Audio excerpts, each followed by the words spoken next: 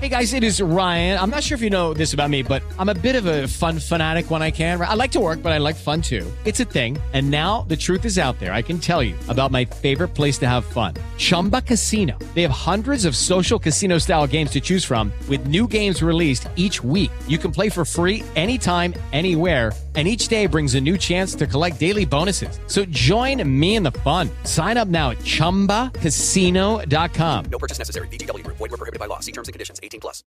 Do you love narrative podcasts but don't want to listen to ads?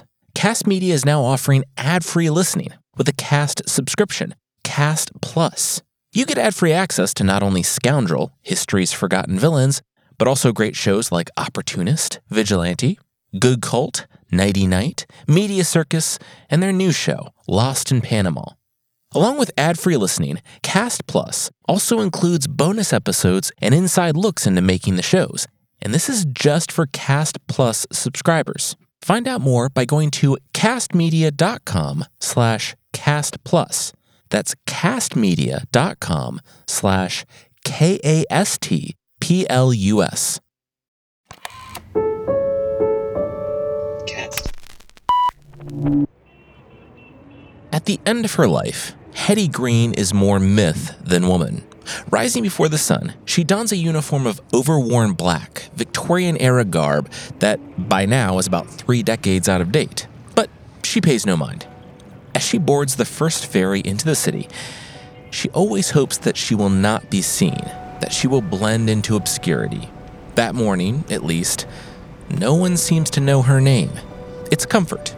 Hetty's lived and worked over turbulent decades, much of that in the public eye, which first looked at her with promise, then regarded her as a curiosity, and now has turned its searing eye on her with scorn. These days, this is the silhouette they cut for her when they deride her in the papers. Hetty, the Witch of Wall Street, depicted as crooked with greed, darkening the doorways of lauded cathedrals to Capitol, a miser outdoing all other misers, cheap beyond cheap, clothed in black rags, barely held together from use, stinking and filthy with dirt deep under her fingernails, not wanting to wash for fear of the water bill. Hetty Green, never keeping a fixed address to dodge the taxman, hopping from boarding house to boarding house between Brooklyn, Queens, and Hoboken, never paying more than $22 a month for her shabbily furnished cold water flats. Hetty, out shopping in these impoverished neighborhoods, haggling over cents and milligrams, leaving the goods she handles smudged and soiled, refusing to buy more often than not because she can't get the price down low enough for her liking. Hetty Green, who, although she likely has more money than any woman in America, is gripped every waking moment with agony for each cent as if it were her last. Hetty Green, popularly known as the richest woman in America, a debatable fact, though she's certainly close. Either way, it's true that she's unfathomably wealthy in a time of great and widespread poverty. But though she's hated, she is not hated for that. People dislike her for something else entirely. For her refusal to act like a rich person, despite having so much wealth. For her refusal to give America the glittery tales of the rich and famous it requires. For her refusal to spend what she has lavishly. For her constitutional inability to do so. But through all the perception and projection, through all the versions of Hetty Green that float through the ether of popular consciousness in the second half of the 19th century, through the Gilded Age itself, the most interesting question about Hetty Green is one no one bothers to ask. Why? What binds Hetty Green so intensely to her money? What causes her to coil herself so closely around each cent of her fortune?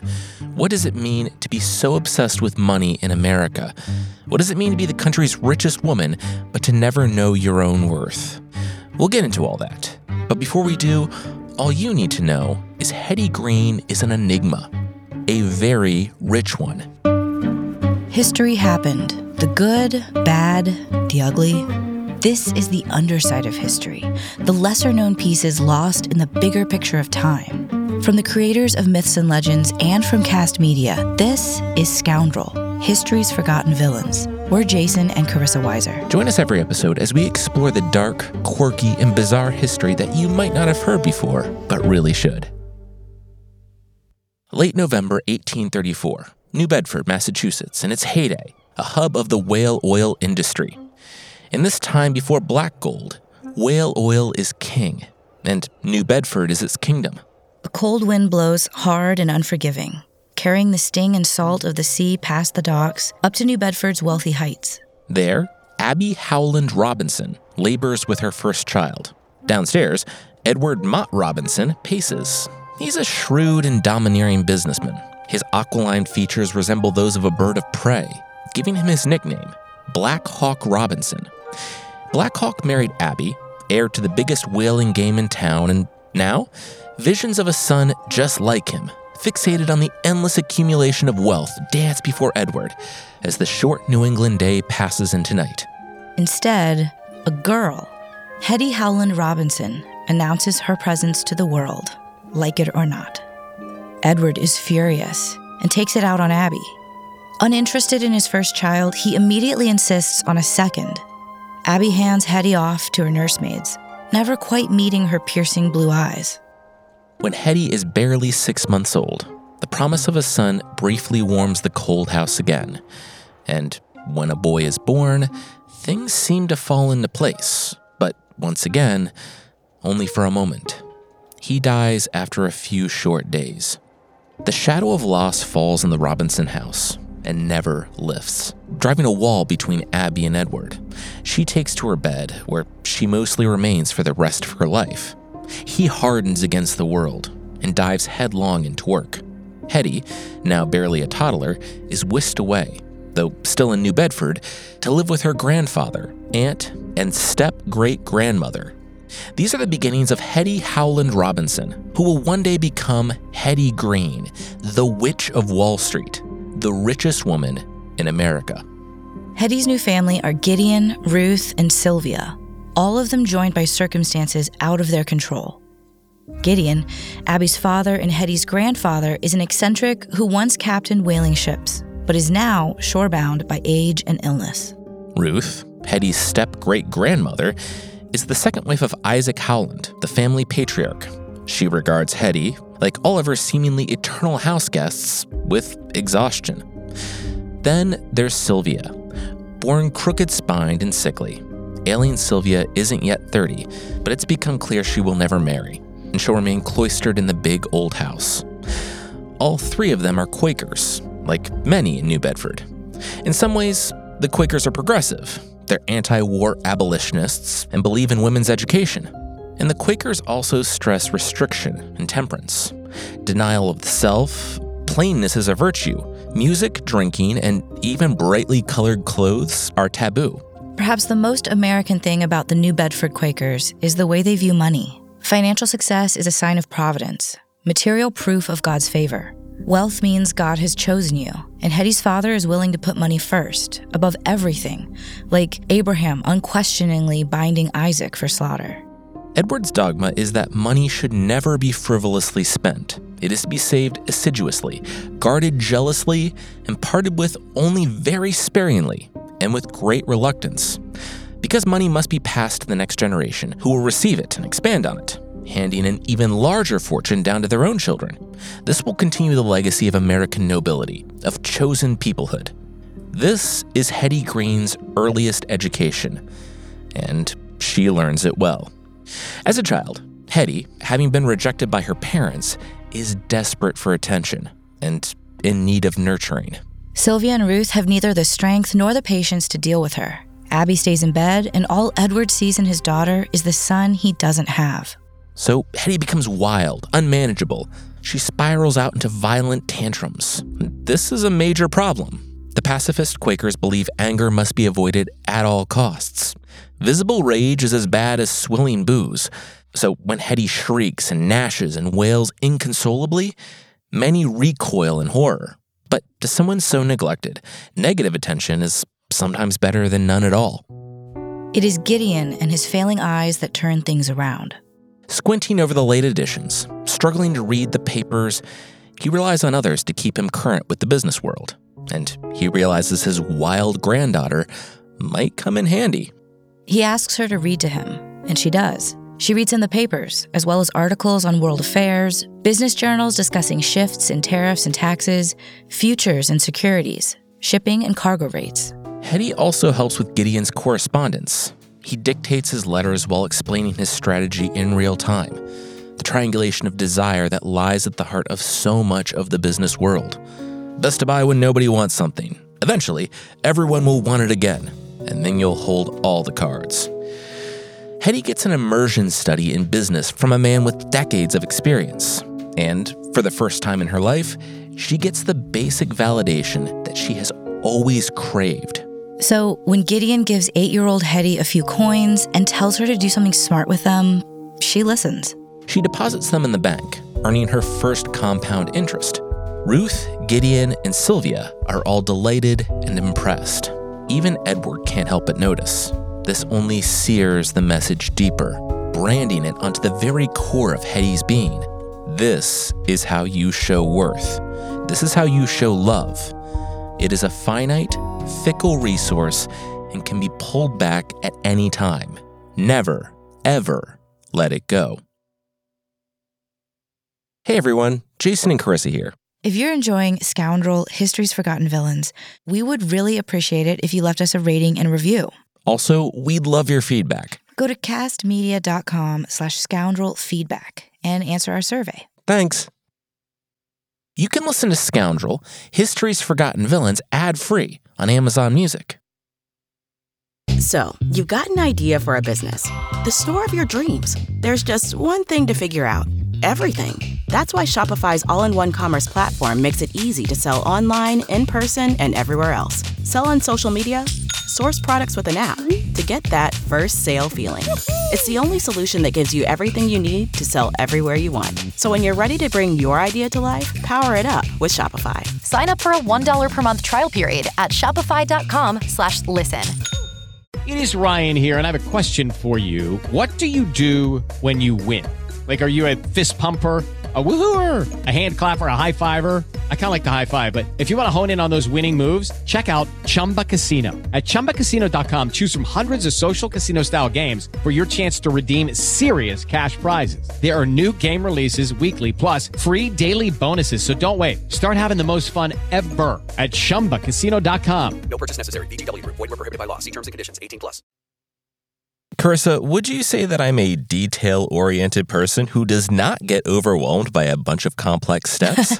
Would you say that I carry a low to zero amount of stress every day? Yeah, so here's the thing. We always knew seeing a therapist for any of life's challenges was a good thing, but it always seemed too time-consuming or complicated or expensive to use one. That was before Talkspace. With Talkspace, everything is online and it's accessible, even with our schedule, and it's affordable. I say don't wait. There's no need to wait for something big to happen. Go for it. Therapy can help change your perspective, whether it's stress, balancing work, or something entirely different. Talkspace means no need to commute to appointments. It means you can send messages to your licensed therapist between sessions if you want, and it's in-network with most major insurers. I also like that you sign up online and get a personalized match with a licensed therapist, typically within 48 hours. And it's secure with end-to-end bank-grade encryption and HIPAA compliance. As a listener of this podcast, you'll get $100 off of your first month with Talkspace when you go to Talkspace.com and use code SCOUNDREL. To match with a licensed therapist today, go to Talkspace.com and use code SCOUNDREL to get $100 off of your first month and show your support for the show. That's SCOUNDREL at Talkspace.com.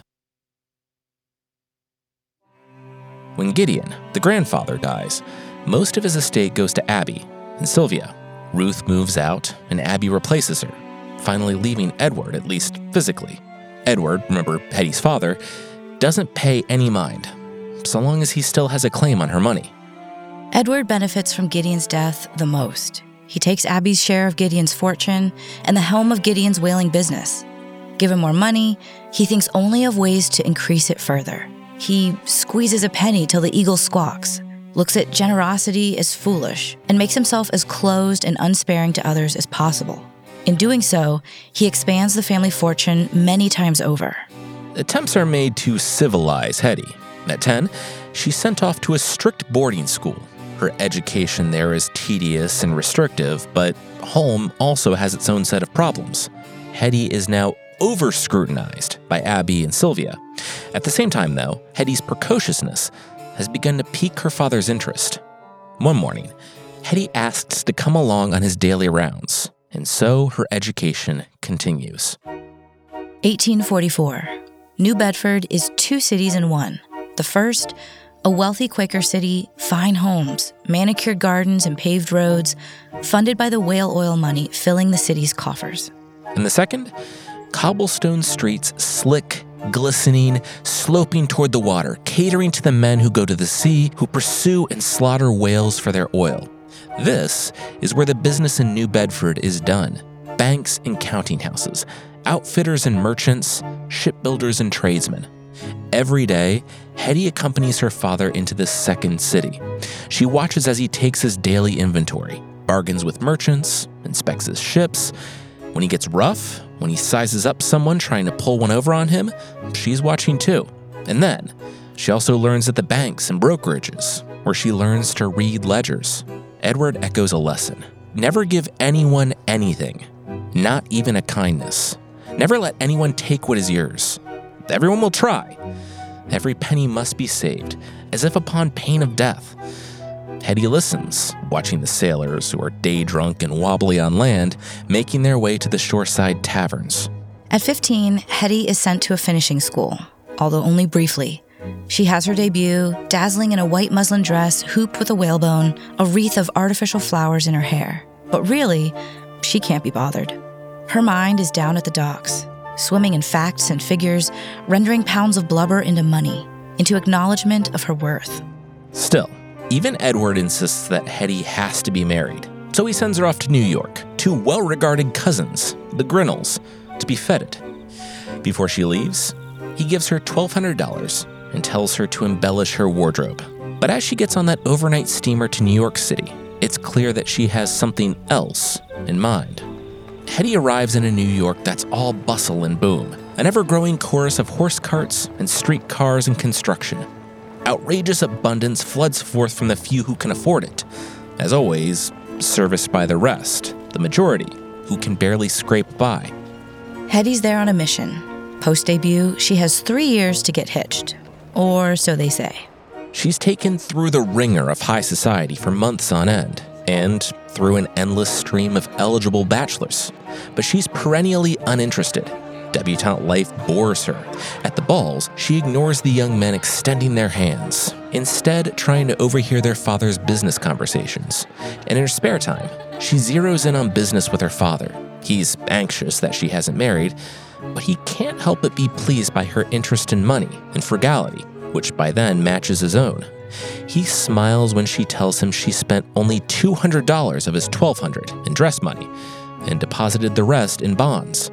Hetty turns 25, and soon afterward, her mother dies. But she's more concerned with the execution of Abby's estate than anything else. Abby Howland Robinson leaves no will, meaning all of her money, over $100,000, which is $3.2 million today, goes to Edward, the father, her husband. Hetty argues that the money should be hers, but Edward insists that he's better suited to grow the family fortune, and the law is on his side. For what it's worth, Ed does grow the family fortune. Watching the times change, he shifts gears, divesting from whaling and joining a merchant shipping company. Edward also invests in the metal currency put out by the Union, which desperately needs money to fund the then-raging Civil War. The generous 6% return rate makes them exponentially richer once they win. Hetty turns her sights elsewhere. Sylvia's will. The promise that one day Sylvia will pass on her money becomes Hetty's locus of security. In truth, Hetty desperately wants to be closer to Sylvia. But like Edward, Sylvia is miserly in spirit and in intimacy. This only makes Hetty further double down on the will, the only form of affection that is safe to demand. 1861. Sylvia stands to leave 3/4 of her estate to Hetty, under the control of a trust, and the remaining 1/4 to friends and charities. Unacceptable. Hetty demands the entire estate with no intervening trusts. Because this is about emotional assets, not financial assets. Still, it looks to everyone else like a rich young heiress greedily badgering her elderly aunt. Over months of negotiations, Hetty becomes increasingly desperate, reverting to inconsolable tantrums. If I'm not made the sole beneficiary, then I will surely go bankrupt, become a public charity case, a ward of the state. Of course, this is absurd. Hetty Howland Robinson will never want for money. But Hetty believes it. Her terror is real. She has no control over the family's money. Her father could easily leave her destitute. And then where would she be? Crying gives way to explosive anger. She fixates on the servants, starts to see them as Sylvia wasting her inheritance, becomes convinced that they're conspiring to keep Sylvia from signing the will. When Sylvia announces her plans to add a servant's wing to the house, Hetty goes ballistic. She storms upstairs to her room, flinging clothes, stripping the bed of linens. If they want everything, they can have this too. Exhausted, Sylvia finally relents. In January of 1862, she signs the will, leaving all her money to Hetty. No trusts involved. Hetty's behavior may be viewed as money-obsessed, uncouth, and, well, yeah, it is. But Hetty is never given a vocabulary to describe her emotional needs, so she grabs desperately at something she thinks is solid enough to hold on to, and that's money. Once Hetty hits her 30s, the pressure to marry really ramps up. The society pages demand. Why is she still single? Simple, lack of interest. She doesn't mind scandalizing the public, and actually far prefers it to marrying any of her tedious suitors. That is, until Ned Green. Ned is strapping at 44, the son of a wealthy Vermont family. He's just returned from spending 20 years abroad, where he made millions representing dubious European investors in the Far East. He's blue-eyed and handsome, witty and well-traveled, and fluent in several languages, and he knows how to work a room. Ned is struck by Hetty the moment he sees her, and for once, she's struck back. He courts her at galas and dinners across the city, noted approvingly by the press. Hetty knows that Ned is a bit of a lush, with a wide range of appetites. He's an Episcopalian, after all, but this seems secondary in the whirlwind of new love. Then things start to darken. Sylvia takes ill and falls under the influence of a predatory doctor, William Gordon, who keeps her doped up on laudanum and forbids her to see Hetty. Hetty frantically tries to reach Sylvia, begging to see her or just to hear from her in hundreds of unanswered letters. As Sylvia gets sicker and frailer, Dr. Gordon tightens his grip, moving into the Howland estate full-time. Finally, Hetty learns that Sylvia has changed her will, a revelation which sends her reeling. Before she can truly react, another sudden illness demands her attention. This time, it's Edward. Hetty rushes to her father's side. Edward allows himself to rely on Hetty, not just as a nursemaid, but as a business colleague. He asks her to manage his stocks, bonds, his real estate holdings, as well as his shipping business. After all these years taking scraps of approval, Hetty is finally called in as the A-team. Punctuating this win, Ned proposes. Edward approves, satisfied that Ned has his own money and won't come for Hetty's. Still, he makes Ned sign a sort of proto-prenup, then virtually unheard of. In doing so, Edward offers Hetty protection and economic freedom in her marriage, a freedom few other women are afforded. But he also reveals the limitations of his respect. Hetty recoils as he celebrates her finally having a clever man to help her manage her money. Still, as Edward gets sicker, Hetty stays by him. In his last days, he screams, delirious, that he had been poisoned. His enemies had come for his money. In the end, all that money doesn't soothe his final terrors. It only animates them. He grabs at Hetty's lapels, adrenaline strength coursing through his emaciated arms, and hisses at her through gritted teeth. "I swear to you, you'll be next." And then, he's gone. Hetty buckles under the weight of her father's death. But when they read his will, she collapses, crushed. Edward Robinson leaves a huge fortune, over $6 million, nearly $176 million today. He gives Hetty the equivalent of Ned's holdings. $1 million in the bank, $919,000 in cash. Today, nearly $36 million. But he leaves the rest under the control of a trust. And though she can draw income from the interest, she will never control the principal.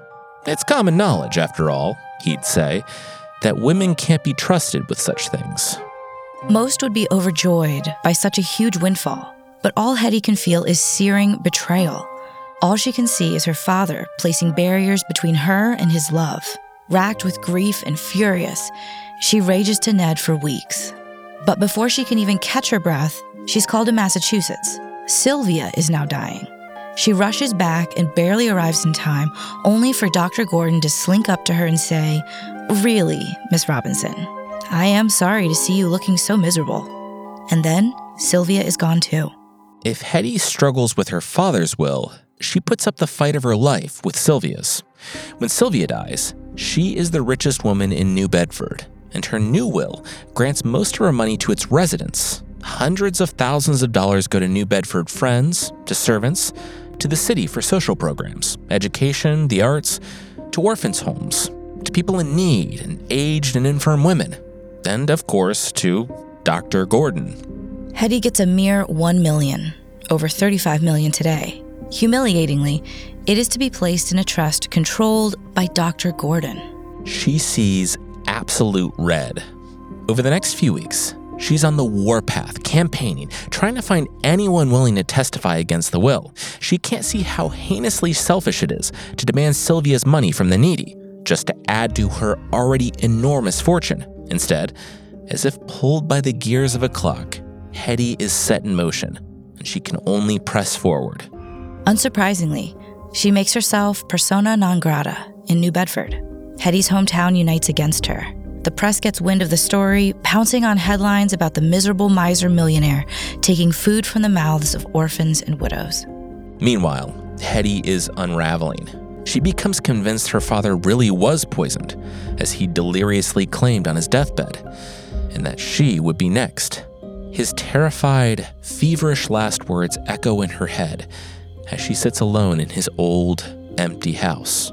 At night, she crawls under a bed in the attic like a wounded animal, sometimes staying there for days at a time.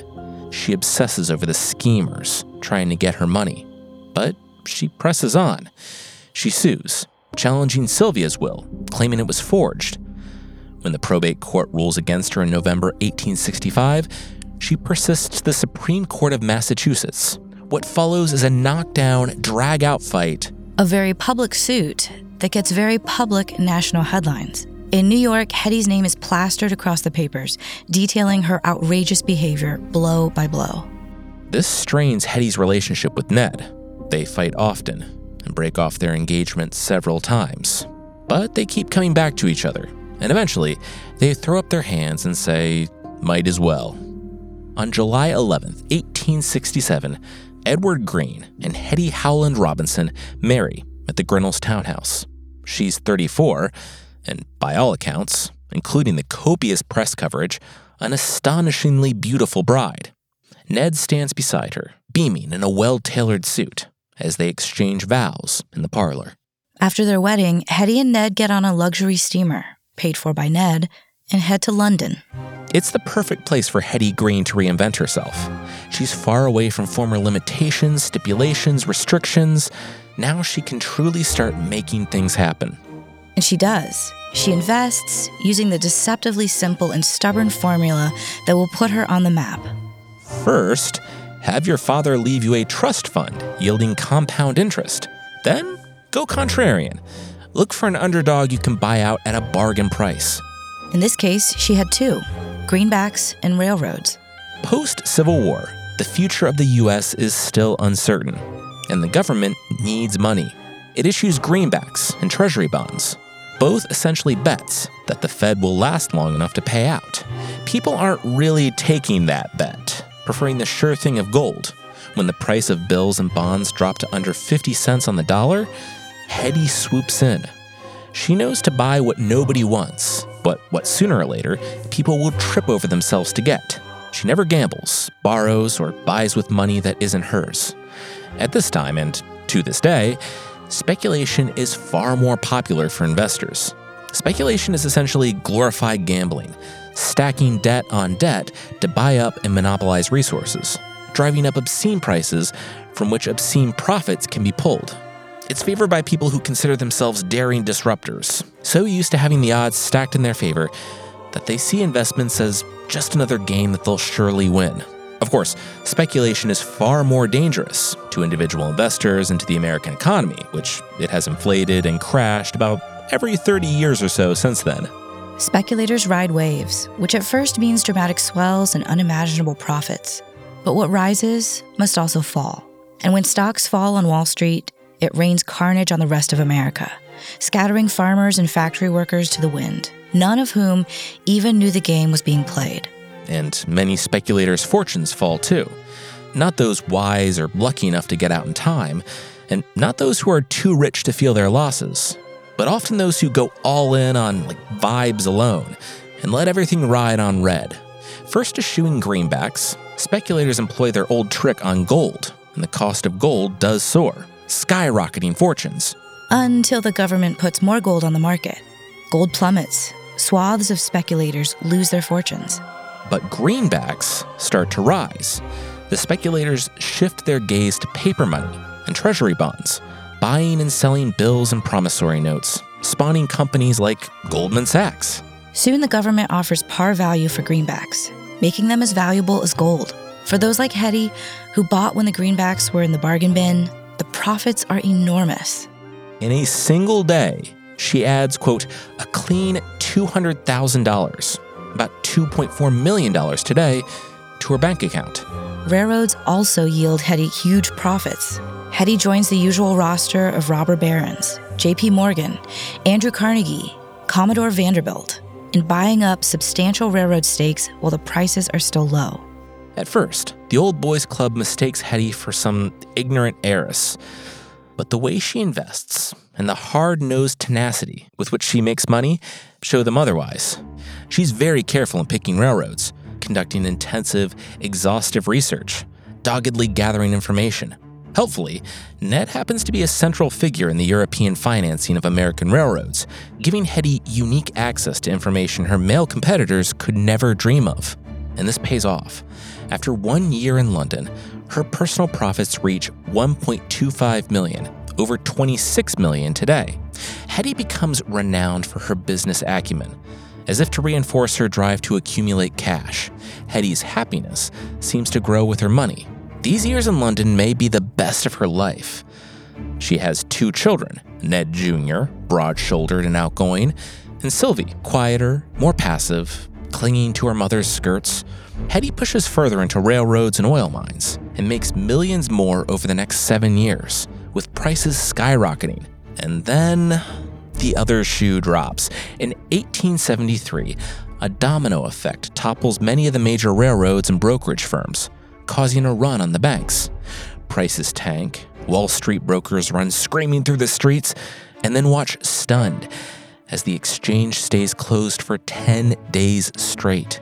The effects tear through the country. Factories close, hundreds of thousands of people lose their jobs, and farmers and homeowners are foreclosed upon en masse, losing their hard-won property. Reading the writing on the wall, Hetty and Ned come back to the U.S. in the autumn of 1873. Hetty reintroduces herself, making a considerable impression on the depressed, flattened financial landscape by buying up basically whatever she wants for pennies on the dollar.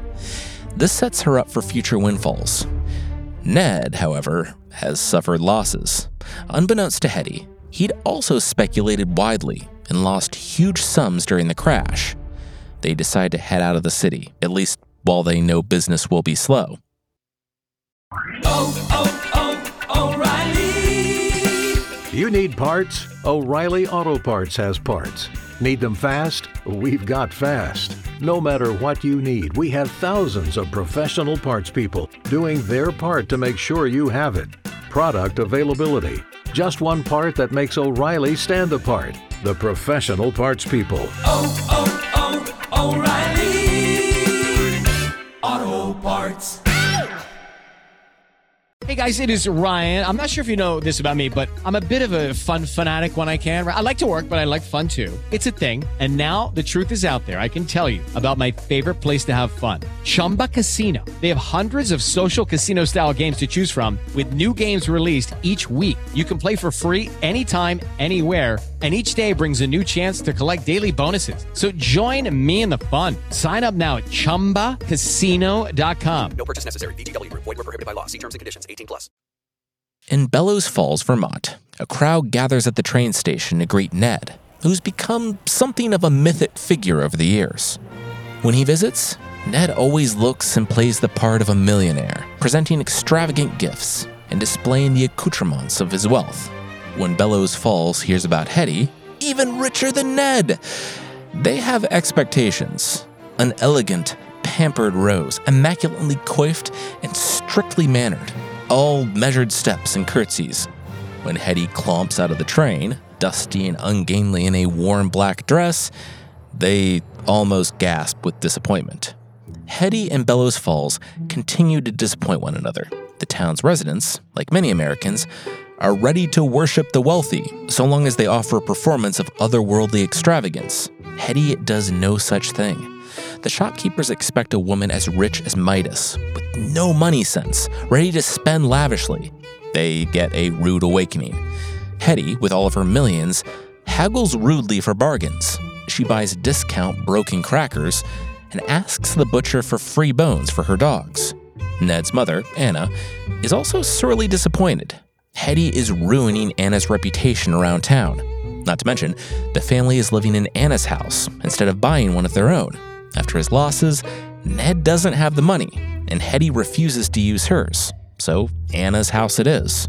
More, Hetty kind of imposes herself, pressing on Anna and Ned to live frugally, fighting with the servants, and pressuring Anna to fire them, the past repeating itself. Resentments bubble. For her part, Hetty is also disappointed in Bellows Falls. When she arrived, she hoped she'd find everything she loved about her New England hometown. Instead, she got a reprisal of the way that hometown turned against her. She was disappointed about losing the independence she'd had in London, and was especially disappointed in Ned, whose speculations had landed them all in this spot. Her behavior around money escalates, but so do tales exaggerating them. Like, take for example, Ned Jr.'s leg. Fact 1. Ned Jr. injures his knee. From there, the stories take on a life of their own. Hetty refuses to take Ned Jr. to a doctor to avoid spending money, or she brings him to a poorhouse clinic, disguised in rags, getting free but botched care to save money. In the end, Ned Jr. loses his leg, all because of Hetty's miserliness. The real story is perhaps somewhat less monstrous, and therefore less interesting to tellers and audiences alike. In reality, Hetty calls a doctor immediately, but the closest doctor takes hours to arrive. Ned Jr.'s condition seems to improve meanwhile, so much so that by the time the doctor gets there, it seems like they don't need him, so they send him away. But they're wrong. Ned Jr.'s injuries are worse than they thought. He's dislocated his knee, and the injury doesn't heal properly, causing terrible pain. Hetty and Ned Sr., her husband, try everything, including taking him to many doctors, not poorhouse doctors either, but they all recommended amputation. Unwilling to accept the prognosis, they keep trying, taking Ned Jr. to many doctors in multiple states. Admittedly, though, it is true that Hetty sometimes disguises herself in rags, so doctors won't, quote, overcharge her. Sometimes the doctors fall for it and give her discounts. Other times, like when she tries it with a leading orthopedist in New York, she's found out and roundly chastised, much to the chagrin of her mortified son. Years after his initial injury, Ned Jr. gets hit by a carriage, making amputation unavoidable. This is when Ned Jr. loses his leg. Though everyone still believes the popular version, even a century after Hetty's death. Still, Hetty's behaviors around money only get worse, and the resentments between her and Ned grow accordingly. Ned's mother dies, and soon after, he comes home to find all of his mother's treasured crystal, silver, and china gone. When he asks what happened, Hetty simply says she's put everything up for sale. Ned, normally patient and abiding, hits a breaking point. He picks up a goblet, throws it at the wall, and leaves. After that, Ned gets lost gambling on increasingly wild business ventures. He buys California mining stocks on speculation, and they suddenly drop, making his holdings worthless. He has to ask Hetty to bail him out. She is furious, and though she pays, he never recovers her trust or her respect. Around this time, Hetty and her husband Ned return to New York City, and thus begins Hetty's daily New York City grind. Every morning, she takes the omnibus down to Wall Street. Her insistence on public transport turns heads. One day, she boards the omnibus carrying $200,000 in bonds in a shabby leather bag. Her banker, shocked, asked why she just didn't take a private carriage. She hands him the equivalent of around $5.2 million today and says, "Perhaps you can afford to ride in a carriage. I cannot." Though Hetty cares deeply for her children, they aren't spared her money sickness. She dresses Ned Jr. and Sylvie, multi-millionaires, in hand-me-downs, and lines their shoes with newspaper. Sometimes they live large, if Ned is trading. Relying on his old connections, he's become an officer of several of the U.S.'s largest railroads. He's tasked with making rail inspections, and Hetty, meanwhile, has investment properties and railroads of her own to check on throughout the Midwest, Texas, and California. So, from time to time, Hetty and the children join Ned on the private company rail car, akin to a private jet today. Ned Jr. and Sylvie eat from crystal and silver and are waited on hand and foot by porters. Hetty seems not to mind. It's on Ned's dime, so what's the harm? What she does mind is what Ned gets up to on the train without them. You see, Ned has always had a reputation for womanizing, but Hetty thought he'd left that in the past, until she starts suspecting otherwise. A PI confirms Ned's many affairs. Hetty is crushed. She starts separating from Ned then and there, taking the children away for the summers of 1882 and 1883. Then, Ned makes his final error, a reckless investment deal with Cisco Bank, which holds over $6.5 million of Hetty's money. The deal fails, leaving Ned $700,000 in debt and causing Cisco's consumers to make a run on the bank. Hetty hears about the run. Fearing for her holdings, she tells Cisco to transfer her money to the chemical bank, but they refuse. Cisco tells Hetty about Ned's debt and that she'll have to pay it if she wants her money transferred. Hetty is absolutely livid. In a flood of furious letters, she insists that her finances are separate from Ned's, threatening to sue. In January 1885, when Cisco announces their closure, Hetty is on the next train. Arriving at 59 Wall Street, she again demands that they transfer her assets to the chemical bank. And again, they refuse to release her holdings until she pays Ned's debt. After she insists again, only to be refused again, she breaks down.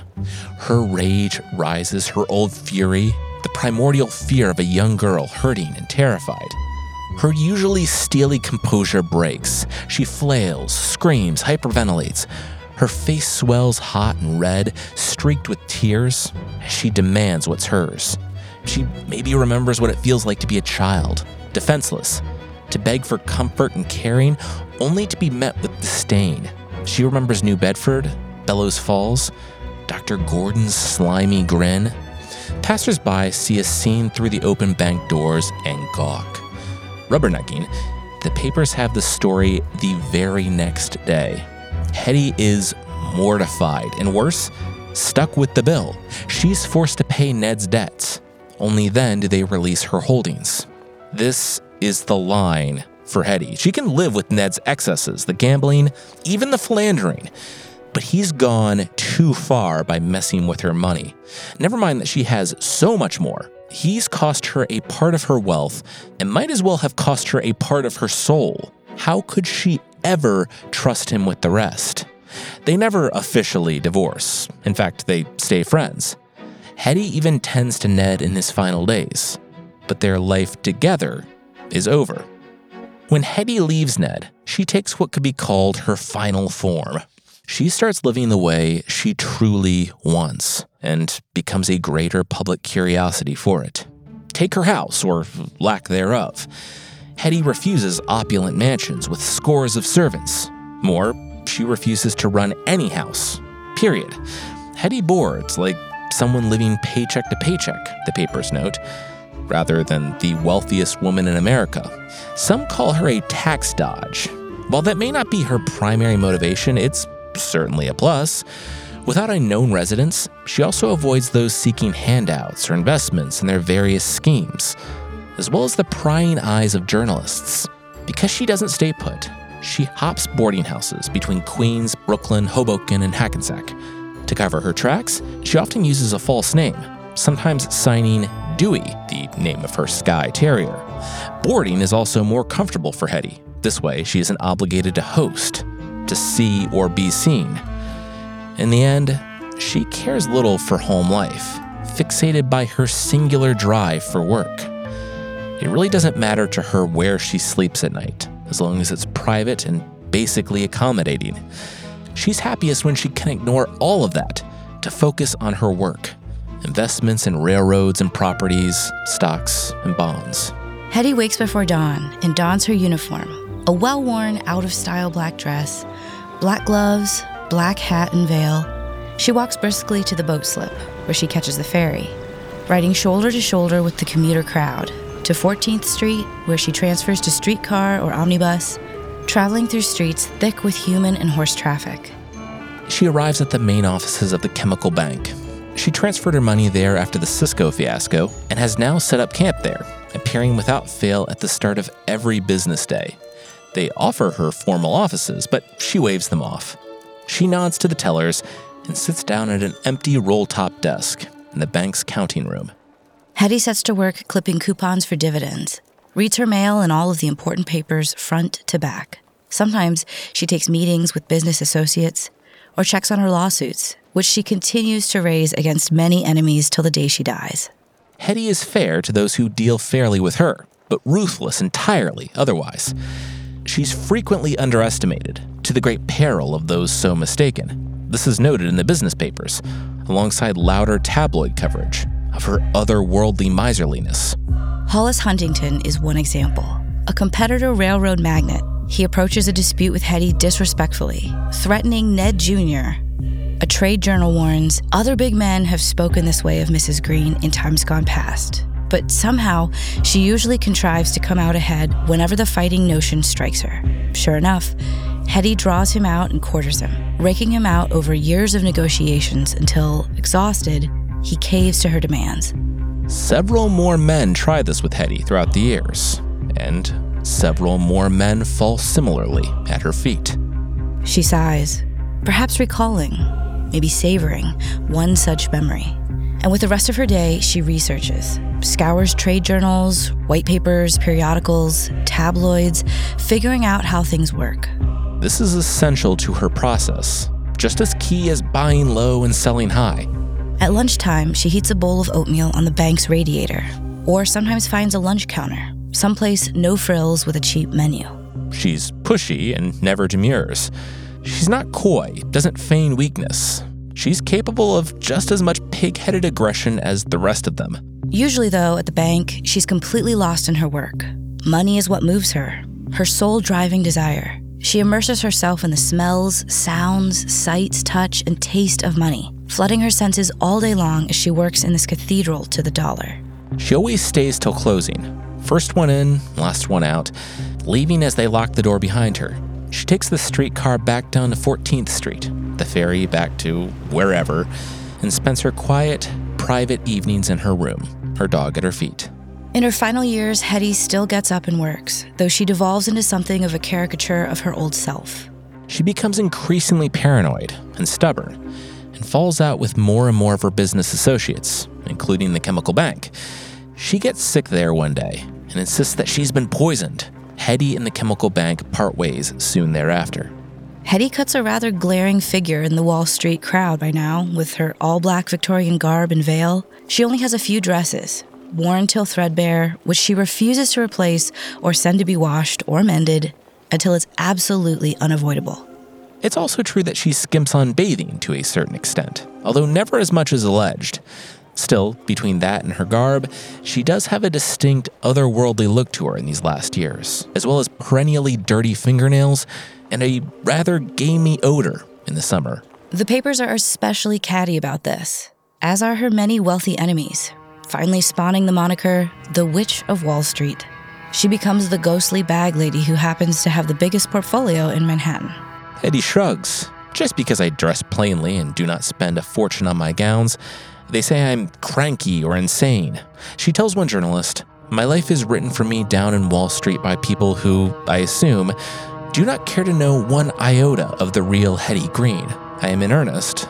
Therefore, they picture me as heartless. I go my own way. I take no partner, risk nobody else's fortune, and therefore I am Madame Ishmael, set against every man."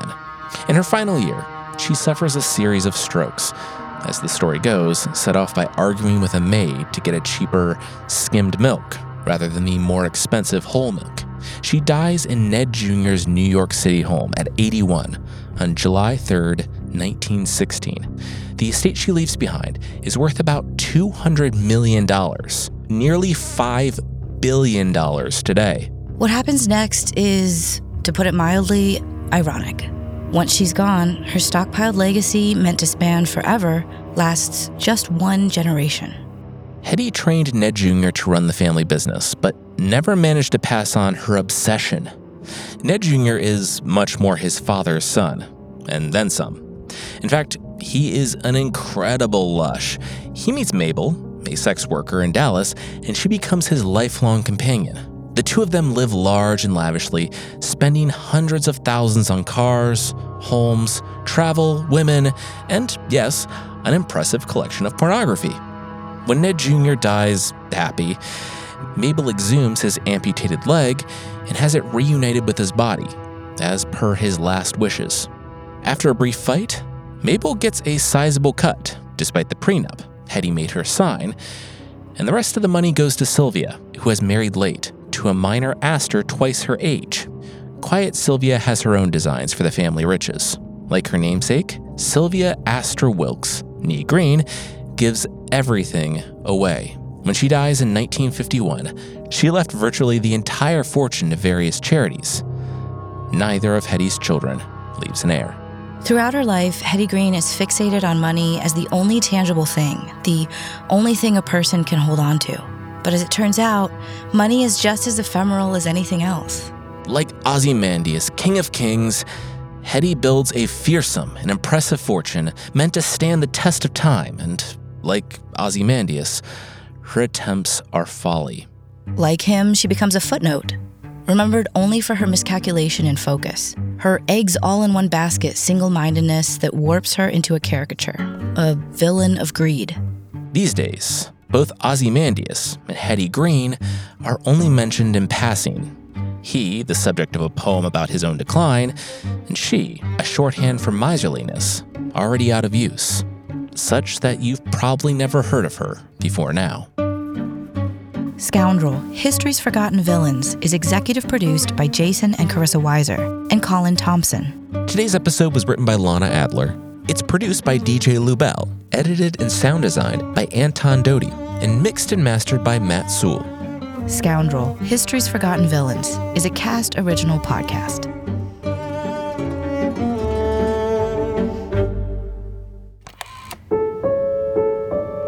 Cats.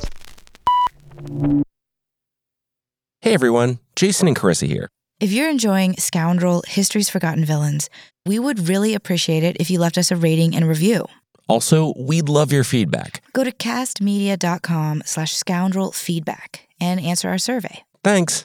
Hello, it is Ryan, and I was on a flight the other day playing one of my favorite social spin slot games on ChumbaCasino.com. I looked over at the person sitting next to me, and you know what they were doing? They were also playing Chumba Casino. Coincidence? I think not. Everybody's loving having fun with it. Chumba Casino is home to hundreds of casino-style games that you can play for free anytime, anywhere, even at 30,000 feet. So sign up now at ChumbaCasino.com to claim your free welcome bonus. That's ChumbaCasino.com and live the Chumba life. No purchase necessary. VGW. Void where prohibited by law. See terms and conditions. 18+.